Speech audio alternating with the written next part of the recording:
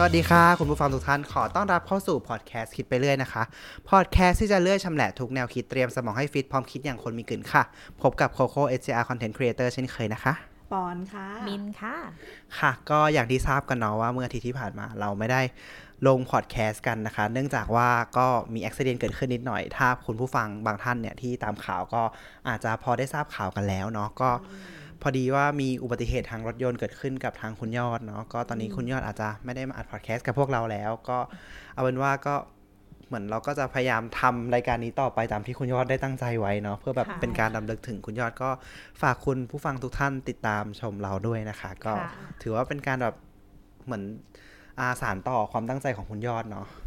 ค่ะโดยหัวข้อวันนี้เราจะมากันในเรื่องของอะไรคะน้องปอนค่ะก็คิดว่าหัวข้อที่เราอยากจะพูดเรื่องนี้กันมาค่อนข้างนานแล้วแหละก็อยากใช้โอกาสนี้ค่ะมาเปิดพอดแคสต์เหมือนเป็นซีซั่นใหม่เป็นจุดเริ่มต้นใหม่ให้พวกเราเนาะด้วยเรื่องนี้เลยค่ะเป็น Gender Equality หรือว่าความเท่าเทียมทางเพศนั่นเองถามว่าทำไไมถึงวันนี้ถึงตัดสินใจมาเนี่ยต้องบอกว่าเพราะว่าจริงๆท่านที่ติดตามข่าวหรือว่าอาจจะไม่รู้นะว่าแบบว่าโอลิมปิกในปี2024เนี่ยเขามีแผนว่าจะไปจัดที่กรุงปารีสฝรั่งเศสนะคะก็สิ่งที่มันเกิดขึ้นก็คือเขามีเหมือนมี objective สำหรับเกมในปีนี้ขึ้นมาประมาณ 2-3 ข้อนะคะแล้วก็หนึ่งในนั้นเนี่ยก็เป็นเรื่องของความเท่าเทียมทางเพศนี่แหละนะคะเพราะว่าเขาเนี่ยมีปฏิญาณว่าตัวเลขของนักกีฬาที่สมัครในปี2024เนี่ยจะเป็นชายหญิงเท่ากัน 50-50 นะคะเพราะว่าต้องบอกว่าในอดีตที่ผ่านมาเนี่ยไม่เคยมีปีไหนเลยนะคะที่ผู้หญิงเนี่ยเท่ากับผู้ชายนะคะก็จะเป็นผู้ชายมากกว่ามาตลอดแล้วก็นอกจากนี้เนี่ยก็ยังมีแบบความตั้งใจที่จะทำให้มีเกมที่เหมือนเล่นผสมระหว่างหญิงชายมากขึ้นหรือว่าเกมที่มันมีเกณฑ์มี qualification ที่แบบเท่าเทียมระหว่างชายและหญิงให้มากขึ้นนะคะแต่ว่ามันก็เกิดมีเหมือนคำถามขึ้นในหมู่แฟนกีฬานะคะเพราะว่าอาทิตย์ที่แล้วเนี่ยเพิ่งมีข่าวไปค่ะว่าเหมือนชีฟในฝั่งโอลิมปิกโตเกียวเนี่ยเขาได้ลาออกไปเพราะว่าเขาเคยได้ make statement ที่เหมือนดูแคลนเพศหญิงไปนะคะว่าแบบเพศหญิงพูดมากเอาผู้หญิงเข้ามาอยู่ในบอร์ดโอลิมปิกแล้วจะแบบการประชุมมันจะยืดยาวอะไรอย่างเงี้ยค่ะก็เลยเหมือนหลายคนก็เลยมีคำถามขึ้นมาว่าแล้วสรุปไอ้คำว่า gender equality ที่เขาสร้างขึ้นมาในวงการโอลิมปิกเนี่ยมันเป็นของจริงหรือมันเป็นแค่แบบภาพบังตาแล้วมันแบบมันจะเต็ม 100% ได้ขนาดไหนกันเชียวจริงๆเนี่ยถ้าสมมติว่าเราจะศึกษาในเรื่องของความเท่าเทียมของเรื่องไหนก็ตามแต่เนี่ยนะคะเราน่าจะต้องศึกษาเริ่มที่จุดตั้งต้นก่อนเนาะในทุกๆเรื่องเลยเนี่ยก็คือกีฬาโอลิมปิกเนี่ยมัน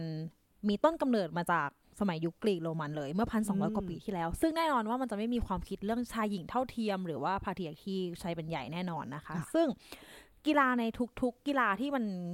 ถูกสร้างขึ้นมาเนี่ยมันก็จะถูกสร้างขึ้นมาเพื่อที่จะเซิร์ฟให้กับบุรุษในสมัยนั้นนะคะก็จะมีความเรื่องของทางกายภาพเป็นตัวต้นนะคะในการกำหนดกีฬาแต่ละประเภทขึ้นมาซึ่งเราก็ต้องมาเริ่มตั้งคำถามแล้วว่าแล้วถ้าสมมติว่ากีฬาเนี่ยมันถูกริเริ่มมาจาก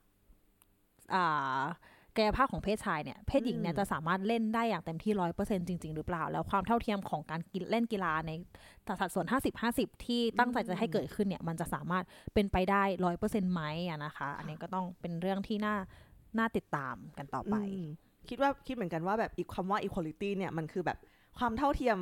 ทางแบบการได้รับแต่ว่ามันต้องอยู่บนแบบเบสที่มัน make sense เนอะไม่ใช่ว่าผู้หญิงจะไปวิ่งโยนหอกแล้วก็แบบต้องแบบได้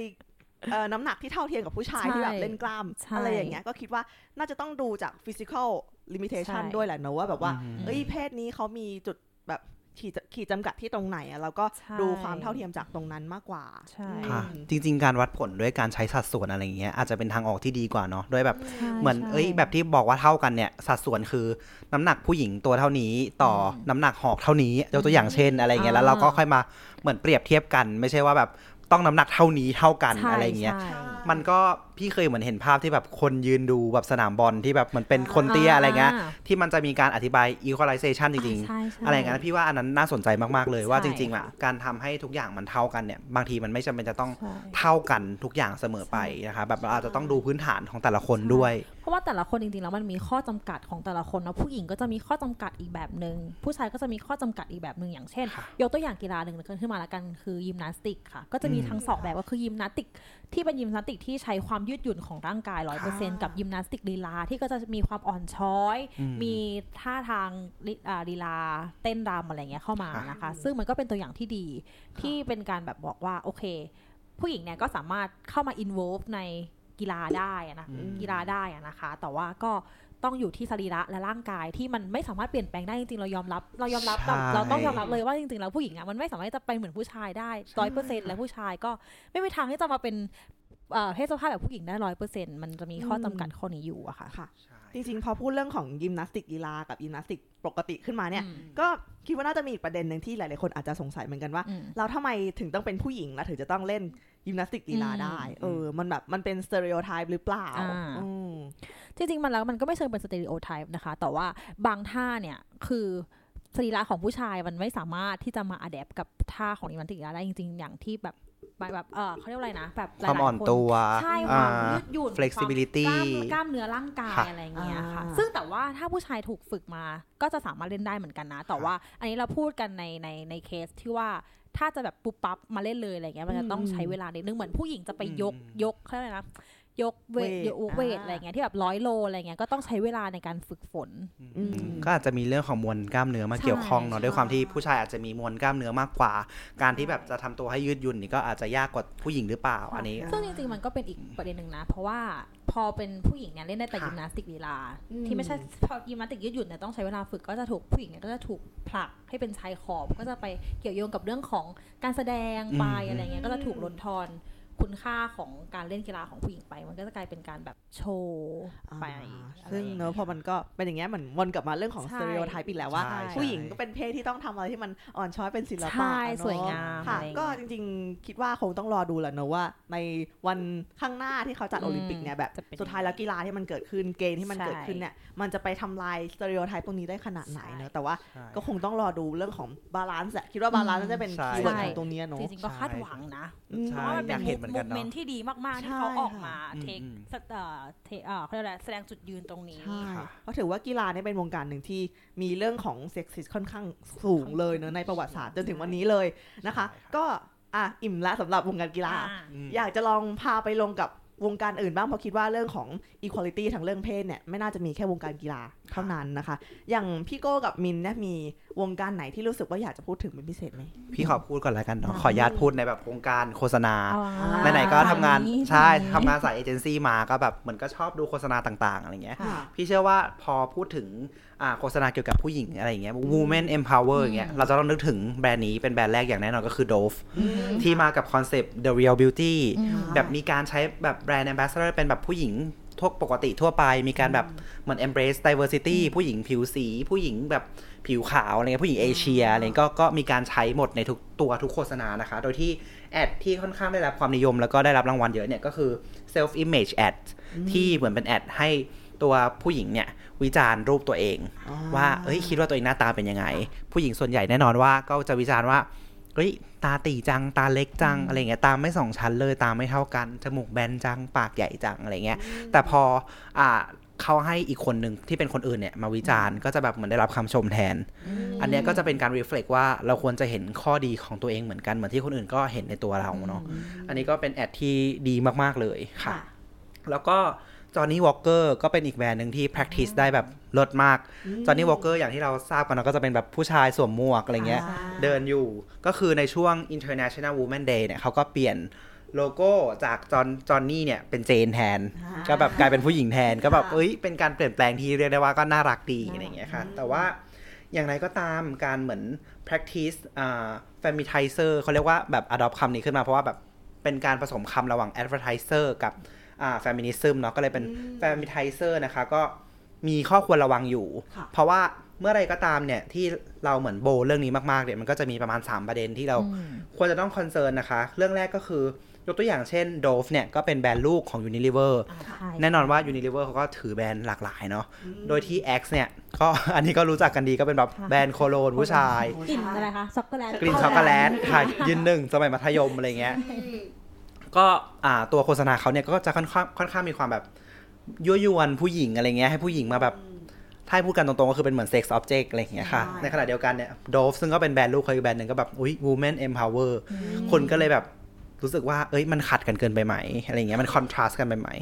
ซึ่งอันนี้จริงๆแล้วก็คุณผู้ฟังสามารถไปหาได้ดูตาม YouTube ได้เลยนะคะเพราะว่าเราอาจจะเป็นพอดแคสต์เนาะคงไม่สามารถที่จะ insert วิดีโอขึ้นมาให้ดูได้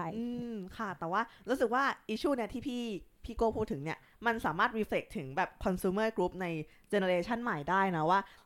เหมือนสมัยก่อนเนี่ยคนก็จะรับสื่อทางทีวีเนอะแล้วก็อาจจะไม่ได้รู้ว่าแบรนด์นี้กับแบรนด์นี้เขามีแบรนด์แม่แบรนด์เดียวกันอะไรเงี้ยการที่โดฟทำเพียงแบรนด์เดียวอาจจะทำให้ภาพแบรนด์เขาดูดีแต่ว่าพอมาถึงตอนเนี้ยคนมองภาพใหญ่ขึ้นคนมองเป็นภาพ corporation เนอะเขาต้องการ CSR ต้องการ responsibility ที่มันยิ่งใหญ่กว่าการแค่แบบแบรนด์นี้แบรนด์เดียวอะไรเงี้ยก็เลยคิดว่าเขาน่าจะต้องคิดให้มันเยอะกว่านี้นะคะสมัยนี้ใช่ค่ะยิ่งเป็นแบบ emotional base เนาะมันบางทีมันต้องยิ่งต้องการความจริงใจมากขึ้นพอเหมือนแบบเราเหมือนแบบไปพูดเรื่องที่มันค่อนข้างจะแบบ emotional มากๆเนี่ยแน่นอนว่าบางทีแบบคนก็จะแบบพุทสปอตไลท์ออนเราแน่นอนอยู่แล้วอันนี้ก็อาจจะต้องระวังกันนิดนึงแล้วก็อีกเรื่องนึงค่ะก็ยังพูดถึงเรื่องที่แบบพอเราพูดเรื่องนี้ซึ่งมันเป็นแบบเรื่องที่อ่อนไหวอะไรเงี้ยก็จะเหมือนการที่ตัวเองไปแบบอยู่กลางสปอตไลท์เหมือนกันก็คืออย่าง KPMG เนี่ยก็เป็นบริษัทออดิตชื่อดังระดับโลกเนาะก็มีการทำแอดตัวหนึ่งออกมาที่แบบเป็นผู้หญิงที่ break the ceiling คนหนึ่งแต่ว่ามันสวนทางกันกับ rumors ที่แบบคนพูดถึงบริษัทเขาคนที่เคยทำงานแล้วโดน lay off หรือว่าคนที่โดน freeze rank นะคะก็คือแบบไม่ยอมเลื่อนขั้นให้เพราะว่าแบบเรื่องเพศอะไรเงี้ยค่ะคนก็เลยแบบออกมาแบบพูดถึงเรื่องนี้กันว่าแบบทำไมยูดูไม่จริงใจเลยอะไรเงี้ยทั้งที่แบบยูแอคชั่นยูอีกแบบนึงอะไรเงี้ยค่ะแล้วก็เรื่องสุดท้ายก็คือเรื่อง imbalance ของ budget allocation นะคะอันนี้ก็คือแบบบางทีเนี่ยเรา treat คนที่เป็น minor จนแบบเหมือนเขาเป็น major อะไรเงี้ยคือสิ่งที่เราต้องการจะสื่อคือ equalization เนาะแต่สุดท้ายเนี่ยมันไปทำให้คนกลุ่มนึงเนี่ยมี benefit มากกว่าคนอีกกลุ่มนึงค่ะเช่นแบบ Black Lives Matter นะตอนนั้นก็มันก็มีปัญหาที่ว่าแบบใช่จากการที่จะทำให้คนดำเนี่ยมีสิทธิ์เท่าเทียมกันกับคนทั่วไปก็บางทีก็อาจจะแบบเหมือนเป็นการแบบให้ privilege เขาเยอะจนเกินไปอันนี้ก็อาจจะเป็นอีกเรื่องนึงที่ต้องระวังเหมือนกันใช่ค่ะจริงๆเรื่องนี้เนี่ยก็อยากจะเตือนคนหลายๆคนนะคะที่ในหลายๆแพลตฟอร์มมากมายที่พยายามออกมา call out ถึงเรื่อง feminist ซึ่งเรารู้สึกดีมากนะที่เริ่มมี movement เรื่องนี้ขึ้นมาแต่ว่าอาจจะต้องระวังนิดนึงว่า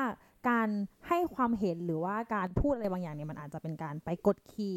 อีกฝ่ายนึงแล้วเรากำลังจะถือตัวเองเนี่ยขึ้นมาเหนืออีกฝ่ายนึงซึ่งนั่นไม่ใช่เป้าหมายของเฟมินิสต์เลย at all นะคะก็อยากให้ทุกคนระวังเรื่องนี้ดีนิดนึงเพราะว่าหลายๆคนอาจจะเข้าใจผิดเกี่ยวกับทฤษฎีของเฟมินิสต์ไปนิดนึงนะคะอาจจะมิสลีดอะไรอย่างเงี้ยจริงๆเฟมินิสต์คือการเหมือนทำให้คนเนี่ย treat ผู้หญิงเท่ากับผู้ชายไม่ใช่ treat ผู้หญิงดีกว่าผู้ชายอันนี้ต้องแบบทำความเข้าใจกันนิดนึงอะไรเงี้ยครับเพื่อที่เวลาเราเหมือนไป call out อะไรเงี้ยพี่ว่ามันจะได้แบบตรงกับจุดประสงค์เนาะเพราะว่าจริงๆพวกมินิซึมอะไรเงี้ยก็ค่อนข้างแบบโด่งดังในโลก Twitter เฟมทวิตที่เขาแบบว่าอะไรว่าไปใช่ก็จะแบบมีทั้งคนที่ต่อต้านแล้วก็แบบมีทั้งคนที่แบบออกมาแบบฉันเป็นเฟมินิซึมนะอะไรเงี้ยซึ่งเอาจริงๆแบบน้องมินก็เป็นอีกคนนึงที่เป็นเฟมินิซึมเนาะแต่ว่าแบบพี่ว่าก็แบบยังมีการแบบเหมือนเสพสื่ออย่างค่อนข้างมีสติอะไรเงี้ยค่ะก็อยากให้ทุกคนระวังนิดนึงใช่ค่ะจริงๆแล้วอีกเรื่องที่อยากให้ตั้งแบบอยากให้ทุกคนระวังเหมือนกันคือในเรื่องของเพศอื่นๆเนาะเพราะว่าต้องบอกเลยว่าคำว่าเพศเนี่ยถึงว่าเพศสภาพมันจะมีหญิงกับชายเนาะแต่ว่าเพศที่แบบที่เป็นทางเลือกของเราว่าจะเป็นเพศอะไรอ่ะมันไม่ได้มีแค่ขาวกับดำหรือหญิงกับชายเนาะในพายบาร์พายชาร์ต1อันอ่ะมันไม่ได้แค่50-50แบบมันมีอีกเยอะแยะมากมายเพราะฉะนั้นแบบว่าก็อยากให้มองว่าไม่ใช่แค่เฟมินิซึมแล้วฉันจะโฟกัสแค่ผู้หญิงเนาะแต่ว่ามันคือความเท่าเทียมของเพศอื่นๆนะเนาะเพราะว่าอันเนี้ยที่พูดขึ้นมาเพราะว่าจริงๆรู้สึกว่าพูดถึงวงการโฆษณาแล้วอย่างเงี้ยก็อย่างวงการสื่อก็เช่นกันเนาะรู้สึกว่านอกจากในเรื่อง gender equality ที่เป็นหญิงชายแล้วเนี่ยเพศที่เป็นเพศแบบ LGBTQ+ เนี่ยก็แบบอาจจะไม่ได้มีพื้นที่ในสื่อที่มากพอหรือว่าสื่อเนี่ยไม่ได้ portray เขาออกมาในภาพที่มันตรงอะไรอย่างเงี้ยค่ะอย่างเช่นแบบพูดง่ายๆเลยคือซีรีส์วายก็จะแบบมีความแบบผู้ชายที่เล่นห้ามเป็นเกย์จริงๆต้องเป็นผู้ชายที่หน้าตาดีหรือแบบอะไรอย่างเงี้ยค่ะก็รู้สึกว่ามันวงการนี้มันยังเป็นอะไรที่gender equality เป็นสิ่งที่เป็นคำอ้างอยู่แหละแต่ว่ารู้สึกว่าความเท่าเทียมจริงๆอ่ะมันยังอยู่ห่างไกลเยอะมากๆเลยอ่ะใช่ค่ะอันนี้ก็ประสบการณ์ตรงเนาะอย่างไม่ได้ว่าเหตุโดยความหลากหลายหรอกในความหลากหลายใช่จริงความหลากหลายอยู่ในนั้นเลยก็ได้จริงๆแล้วอะไรอย่างเงี้ยต้องระวังกันให้ดีๆใช่ค่ะก็หวังว่าในอนาคตเนอะเราจะได้เห็นแบบรู้สึกว่าตอนนี้สังคมของเราก็เริ่มผลักดันให้มีความแบบมี movement ต่างๆให้ทั้งสื่อทั้งออนไลน์ทุกๆฝั่งเนี่ยมีความเปิดแล้วก็หลากหลายแล้วก็เท่าเทียมกันมากขึ้นนะเนาะก็หวังว่าไม่ว่าจะเป็นวงการกีฬาโฆษณาบันเทิงหรือว่าอะไรก็ตามอ่ะก็จะมีผลที่มันดีขึ้นเนาะซึ่งจริงๆแล้วเราไม่รู้หรอกนะว่า movement ไหนที่ผิดหรือ movement ไหนที่ถูกเพราะว่าจริงๆแล้ว feminist เนี่ยมีมาหลายเวฟแล้วอาจจะเข้าใจอาจจะเคยเรียนเรื่องเวฟของ feminist มาบ้างอะไรเงี้ยนะคะซึ่ง เวฟแรกเนี่ยมันก็พอมันมีเวฟถัดไปก็จะแบบมีการดิสคัสกันเกิดขึ้นจริงๆแล้วเราไม่อยากให้มีการตีตาว่ามูฟเมนต์อันนั้นมันไม่ดีเลยคือมูฟเมนต์มันเกิดมาจากการที่เราขอเอาออกมามันดีทั้งหมดนะคะแต่ว่าเขาเรียกอะไรนะปลายทางจะไปอยู่สู่จุดไหนอันนี้คือเราต้องช่วยกันไดฟ์ไม่ใช่ช่วยกันแบบบั่นทอนกันนะเนาะอะไรที่มันไม่โอเคก็เตือนกันเนอะส่วนเรามีเป้าหมายอะไรก็อยากให้มันคงเป้าหมายนั้นเอาไว้ใช่อยากให้มีเป้าหมายเดียวกันค่ะจริงๆแบบโดยคีย์หลักอันนี้ขอพูดอีกอย่างนึงเนาะก็คือเรื่องstereotype อะไรอย่างเงี้ยพี่ว่ามันเป็นคีย์ที่สุดท้ายเนี่ยทำให้เกิดไม่ว่าจะเป็น sexism แบบ racism อะไรอย่างเงี้ยการ racist อะไรอย่างเงี้ยแบบมันเป็นเหมือนคอหลักที่ทำให้เกิดเรื่องนี้จริงๆบางทีถ้าเกิดสมมติว่าเราไม่ต้องจัดใครหรือว่าเราทำความรู้จักกับใครโดยที่เห็นเขาว่าเขาเป็นคนๆนึงโดยไม่ต้องสนว่าแบบคนนี้เพศอะไรแบบทำความรู้จักกับโก้ที่โก้เป็นโก้ทำความรู้จักกับปอนที่ปอนเป็นปอนคนนึงทำความรู้จักกับมินที่มินเป็นมินคนนึงอะไรอย่างเงี้ยพี่ว่าแบบมันก็จะทำให้การแบบทำความรู้จักกับคนใหม่ๆเนี่ยมันสนุกสนานมากขึ้นโดยที่แบบเราไม่ได้ไปแปะป้ายว่าอุ๊ยคนเนี้ยเป็นสาวเพศ2นะต้องตลกคนนี้เป็นผู้หญิงใส่แว่นนะต้องอ่านหนังสือตลอดเวลาแน่เลยอะไรอย่างงี้จริงๆแล้วก็มีคำพูดของนักคิดคนนึงในสายเฟมินิสต์นะเนาะค่ะเขาบอกมาแล้วก็ค่อนข้างจำได้อย่างดีเลยสมัยเรียนก็คือซิโมนเดอบูนะคะที่เป็นนักคิดสายเฟมินิสต์คนนึงเนาะที่โด่งดังเขาพูดว่าผู้หญิงเนี่ยไม่ได้เกิดมาเป็นผู้หญิงแต่ว่าผู้หญิงเนี่ยถูกทำว่าให้เป็นผู้หญิงนะคะซึ่งอันเนี้ยค่อนข้างใช้ได้เลยซึ่งมันไม่ใช่แค่ผู้หญิงเท่านั้นมันทุกอย่างทุกเพศแล้วก็ในทุกๆคนเลยคือเราถูกทำให้เป็นอย่างนั้นก็คือเป็นการตีกรอบของสังคมใช่ก็คืออยากให้กระเทาะเปลือกออกหน่อยแล้วก็ลองดูเข้าไปลึกๆว่าจริงๆแล้วอีกคนหนึ่งที่แบบที่เราอยากจะรู้จักด้วยเนี่ยลองมองข้ามเรื่องเพศสภาพเรื่องหน้าตาเรื่องอะไรไปเราลองไปเข้าใจถึงข้างในลึกๆของเขาจริงๆว่าเขาจะเป็นคนยังไงน่าจะดีสักกว่าใช่ค่ะก็ในพอดแคสต์คิดไปเลย EP นี้เนาะเราก็หวังว่าท่านผู้ฟังที่ได้ฟังจนจบเนี่ยก็น่าจะได้เข้าใจความสาเหตุแล้วก็ความรู้สึกจากฝั่งของเฟมินิสต์มากขึ้นนะคะแล้วก็ในฝั่งของ LGBT ด้วยของทุกๆฝั่งแหละอยากให้เข้าใจในความถึงคำว่าความเท่าเทียมที่แท้จริงมันเป็นยังไงนะคะก็ถ้าท่านผู้ฟังมีเรื่องไหนหรือว่ามีประเด็นไหนที่รู้สึกว่าอยากมาเล่าเพิ่มเติมหรือว่าอยากจะมาพูดคุยกับเราเนี่ยก็มาคอมเมนต์ทิ้งไว้ข้างล่างกันได้นะคะหรือว่าอยากให้เราพูดเรื่องอะไรกันในอาทิตย์หน้าเนี่ยก็มาบอกกันไว้ในคอมเมนต์ได้เช่นกันขอแอบใช้คำว่าเมาได้ไหมเพราะว่าเอาจริงๆเอพิโซดนี้เหมือนเมากันเลยอ่ะมันแบบคุยกันแบบเมากันดิสคัสกันเป็นเรื่องปกติแบบค่อนข้างจะแบบต้องบอกว่าไม่ค่อยได้เตรียมตัวกันมาแล้วก็มาแบบคุยกันสดๆอะไรเงี้ยจริงๆมันว่าถ้าข้อมูลอะไรผิดพลาดเนี่ยอย่ามาจัดกันแต่ทำดีๆอย่ามาโยนหอกใส่กัน